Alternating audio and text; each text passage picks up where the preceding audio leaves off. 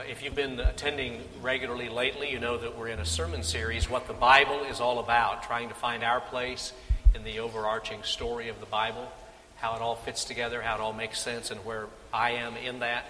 And this morning, in just a few minutes, we're going to be taking a look at a section of the New Testament called the epistles or the letters.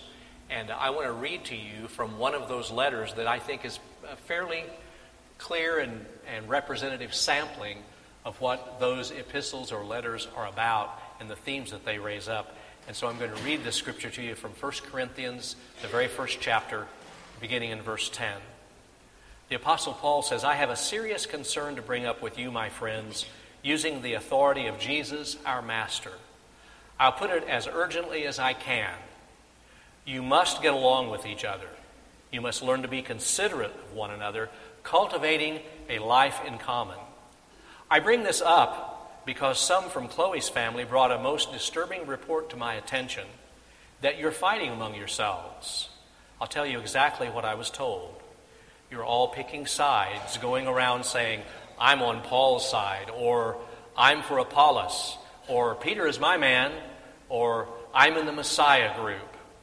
I ask you, has the Messiah been chopped up into little pieces so we can each have a relic all our own? Was Paul crucified for you? Was a single one of you baptized in Paul's name? I was not involved with any of your baptisms except for Crispus and Gaius, and on getting this report, I'm sure glad I wasn't. At least no one can go around saying he was baptized in my name. Come to think of it, I also baptized Stephanas' family, but as far as I can recall, that's it. God didn't send me out to collect a following for myself, but to preach the message of what he has done, collecting a following for him. And he didn't send me out to do it with a lot of fancy rhetoric of my own, lest the powerful action at the center, Christ on the cross, be trivialized into mere words. This is the word of God for the people of God. Thanks be to God. Let's pray. God, we are so thankful for Holy Scripture. It's so powerful and yet it's so down to earth. It's just so everyday, ordinary like. And that's where we live. And today we need your grace and we need your help. There are a lot of broken lives here, a lot of needs here. We pray that you will help us to trust you and to not be anxious. Help us to learn more about living out our repentance, the life change, in a daily, practical way. And we pray for a broken world as well. We pray for the refugees who are fleeing for safety from Syria and other places. We pray for the homeless right here in our own community. And we pray, dear God, that you would bless those who are ill today, physically ill, mentally ill, those who are broken and lonely, those who are grieving. And we pray for those who are so far away from you and they sense and feel they're far away from hope. Help them to hear the message of your love, that they might come to know the power of Jesus in their lives. We ask, God, that you would help us as we take this offering to remember always how to separate the passing from the permanent, the trivial from the urgent. Help us to set priorities in our lives, and as we give, we declare our freedom from things that we might be invested in kingdom stuff for your glory. Bless this offering through Christ we pray. Amen. There are, in our New Testament, 27 books, and 21 of those 27 books are letters, or more exactly, epistles. An epistle is a special kind of letter. It's a letter that has a very distinctive kind of form, and an epistle was a letter that was for public consumption. It was what we would call today a circular letter or an open letter. But not only the 21 New Testament letters or epistles are in existence today, but manuscripts or copies of thousands of others of secular, we would call, epistles are in existence, that have been discovered. And so we know that they have a certain form of salutation and greeting at the top, a certain way that the body of the the epistle would go, and then a certain way that the conclusion or the sign-off would be accomplished. And so here's another way to say this. The New Testament writers took an old familiar container, the epistle, and they poured the new message of Jesus inside that old familiar container called epistle. They used the communication device that was available to them in that day to share the message of Jesus Christ. Now, the Apostle Paul did not write all 21 of our New Testament epistles. He wrote a lot of them. But here's how Paul worked, and here's how Paul used his letters or epistles. He would go into a community, a city. He would start sharing Jesus Christ with people. He would see people come to faith. He would start discipling them.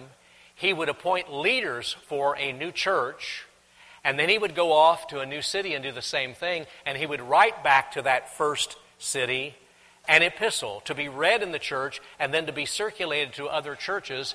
In that way, in effect, the Apostle Paul was able to pastor several churches at once. He was multitasking before multitasking was even named, because he learned how to use the communication system available in his culture and his time. Now, about the year 100 A.D., about the beginning of the 2nd century A.D., we have records that the early Christians were quoting the epistles as authoritative. Now, I want you to think about that. As early as 100, just a few decades after the life and death and resurrection of Jesus, just a few decades after the Christian faith exploded on the scene, already these documents were being quoted as authoritative. I want to show you a little chronology that will maybe help you as a refresher. We've tried to show you a little bit of a timeline each time we've shared this, various facets of the New Testament, so you can get this sort of a sense of perspective. 30 to 65 A.D., the events took place in the book of Acts. Around 34 A.D., Saul of Tarsus was converted, changed his name to Paul. Between 48 and 65 A.D., Paul's travels, his 3 missionary journeys and his journey to Rome, and he wrote his letters or epistles. And around 65 to 85 A.D., the Gospels, the 4 Gospels, Matthew, Mark, Luke, and John, were written and collected. Now, if you're paying attention, and I know you all are, you'll notice something. That the epistles, the letters, were written and circulated before the Gospels were collected and circulated. So that means that I am holding in my hand the earliest documents of our faith when I'm holding in my hand these New Testament letters or epistles. That's amazing to think about. And you need to realize we don't have any of the original letters that Paul wrote. We have only copies or manuscripts, but we have hundreds of manuscripts of the New Testament epistles. By comparison, the manuscripts available of Plato's writing, of Sophocles' writing, of Homer's writing are just a handful. But we have hundreds of New Testament manuscripts. What's more, those New Testament manuscripts are older and closer to the time of the actual events, closer to the time of the actual writing of the original ones than are those documents of Homer, Sophocles, and Plato. So these documents are historically reliable. These documents of our faith, these scriptures, are definitely close to the event and historically valid. And that's an important thing to remember. But having said all that, it's actually more important than asking when they were written. The more important question would be why they were written. Do you know why the New Testament epistles were written? Not just Paul's. You know why all of these New Testament epistles were written? Simple answer. They were written because church life is messy. They were written because they were addressing problems in the church.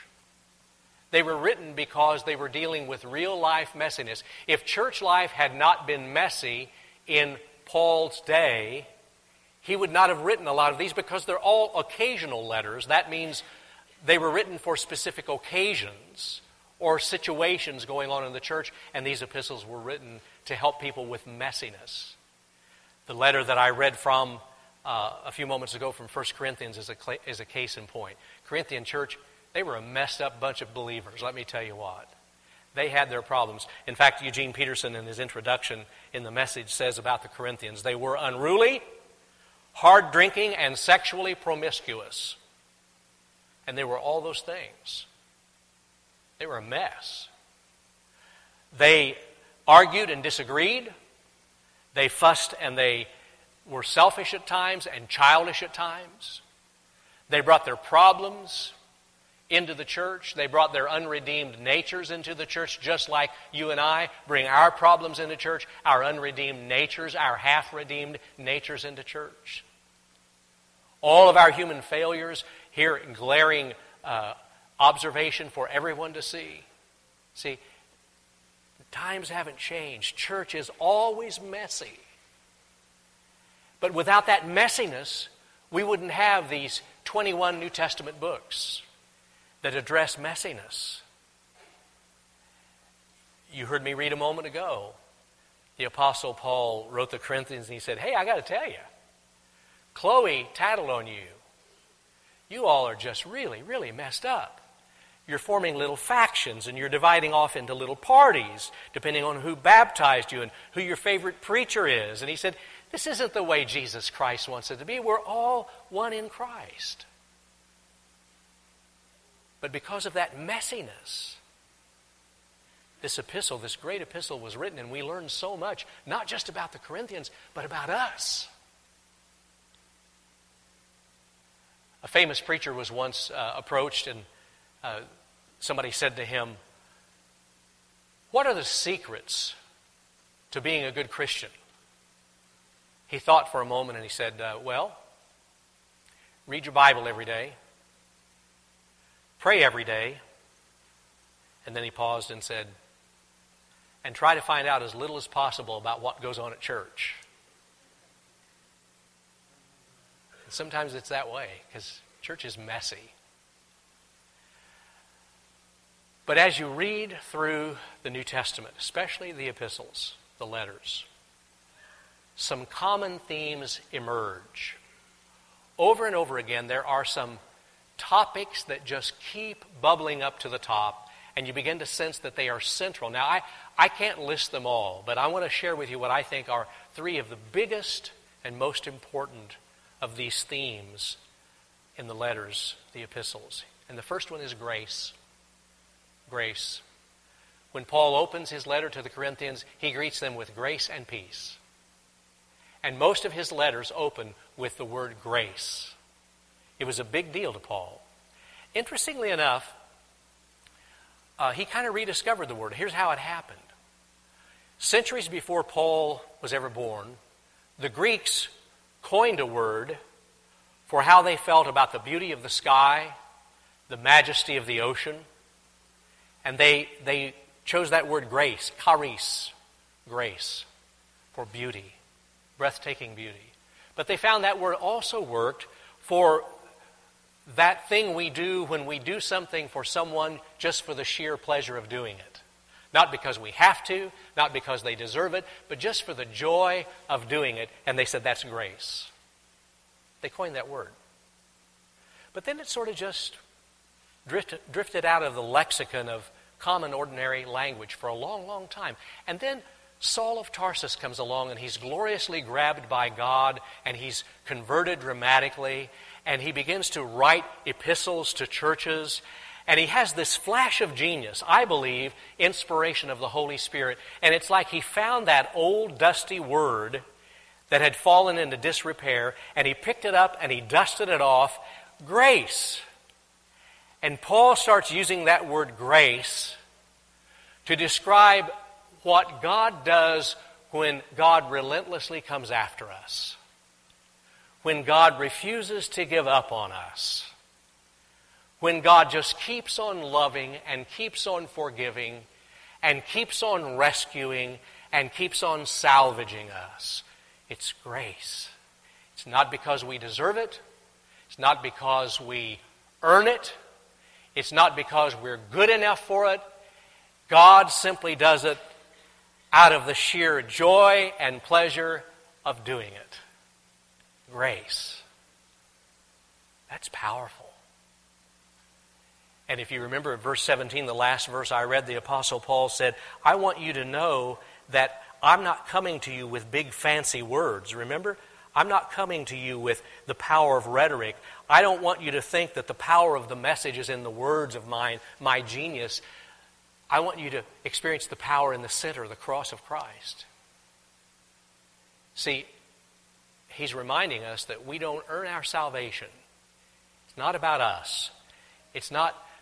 We don't get good enough to get God to love us. God loves us anyhow. He loves us first. We don't work our way into heaven. We don't work our way, bribe our way into being forgiven. God's grace is bigger than that. And Paul says, I don't want you to think that it's the work we do that makes God work. Because the moment we forget grace, that's the moment church gets messy. Because we start believing we're doing this ourselves instead of the power of God. Church gets messy when we forget that. I read a great story about Winston Churchill when he was about 33 years old. He had a healthy ego even back then. He was dining with some friends at some kind of formal dinner, and I guess they got to talking about theology and about original sin and about the human condition, because in the conversation, Churchill said, yes, I believe we're all worms. I just choose to believe that I'm a glowworm. And yes, he did think he was a glowworm. But isn't that the way with all of us? Yeah, we're all sinners, but I just happen to think maybe I glow a little brighter than some of these other sinners who are dull sinners. We're willing to admit we're sinners, but we always like to feel like we're a little bit better. But Paul said it's all grace. And if you forget that, your church is going to get messed up. It's all grace. A second antidote that the epistles kept circulating in themes to churches and to our church today. The second theme is the cross of Christ. Everywhere you read these epistles, you read about the cross of Jesus. You remember what Paul said in verse 17? He said, I'm not going to let you think that it's the power of my speech. The power of changed lives resides in the cross of Jesus Christ. And he goes on and says in verse 18, we didn't even take time to read that. Verse 18 says, the cross of Jesus is foolishness to those who are dying. But to those of us who are being saved, it is the power of God. The cross. It's at the cross that God deals with sin. It's here at the cross that God smashes our pride. It's at the cross that we learn about suffering in our own lives. And it's at the cross that we experience a deeper understanding of servanthood, what it means to really get beyond selfishness, to give ourselves away. And it's at the cross that we discover our mission, that we're to share God's love so unselfishly that we pour our lives out so that others might come to know Jesus. That's the cross. And you know what happens when churches take their eyes off the cross? Churches get messy and messed up. When I was at the Baptist Congress last July in South Africa, heard Roy Medley, one of our Baptist leaders, say some profound things about the cross. I want to show you one of the things that he said. He said, the church cannot live in a gated community. Believers have to get over our addiction to power, privilege, and prestige. The church cannot forget the cross. You see the implication of what he's saying? That when we forget the cross, we become a gated community. You have to have certain cards or codes to get in. When we forget the cross, we become more addicted to power, to privilege, and to prestige. But he said, don't ever, believers, forget the cross. And then he went on and he said this. This is no time for us to be timid about serving or witnessing. This is no time to be timid. And please, let's stop feeling sorry for ourselves, as if we have it so rough in our Christian journey.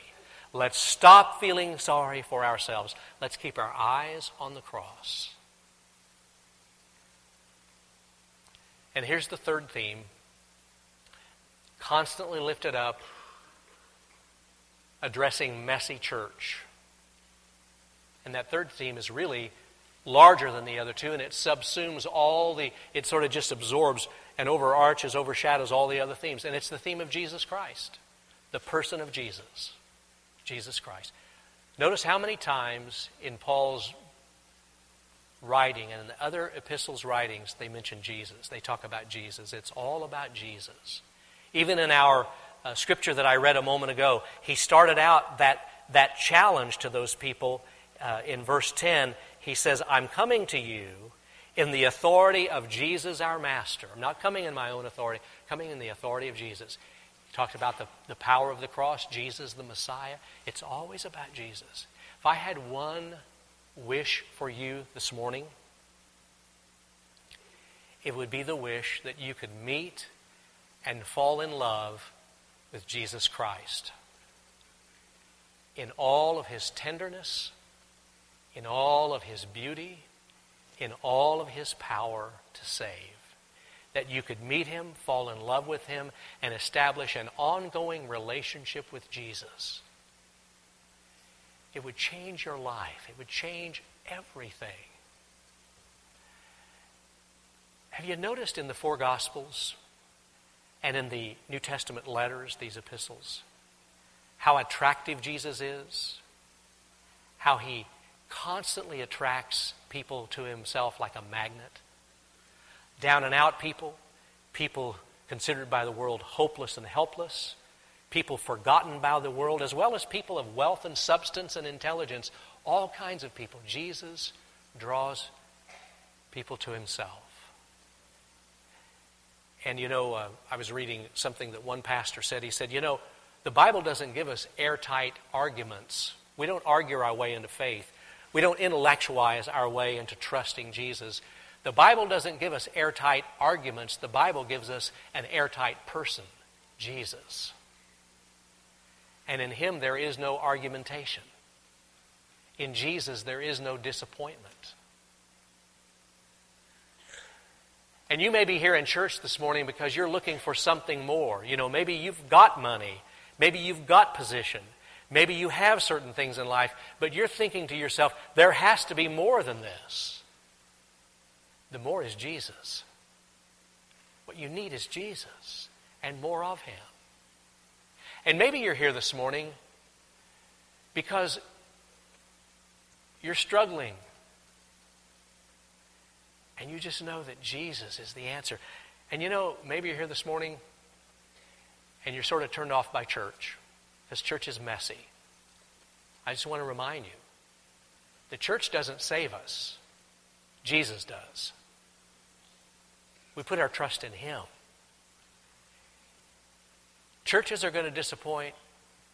Human beings are going to disappoint, but Jesus never disappoints us. He's airtight. He's solid. You can trust in Jesus. Let's pray together. God, we want to ask You now to open our hearts that we might have a new, fresh experience with You. That we might be open to all of the possibilities that Your Holy Spirit has for us. Just help us to be honest as we pray and seek Your face. Move us beyond sham or shadow into something solid. I'd like for you to keep your eyes closed and bow your head for just a moment and just make this a time of reflection and preparation. I would invite you to just prepare your heart for our response time. If you've never trusted Christ, would you be willing to open your life to come through that simple path of humbling yourself, admitting you can't do this? To repent, that means that's a Bible word for turning and changing life and trusting Him. Maybe you're already trusting Him, but you'd like to just pray with us and share that with us. We invite you to come during our response time. Maybe you're ready to make this your church home, moving your membership. Maybe you want to just come and pray about something. We're going to be here at the front, and we just want each of us to be open and honest before the Spirit during our response time together. Amen. Let's stand together in the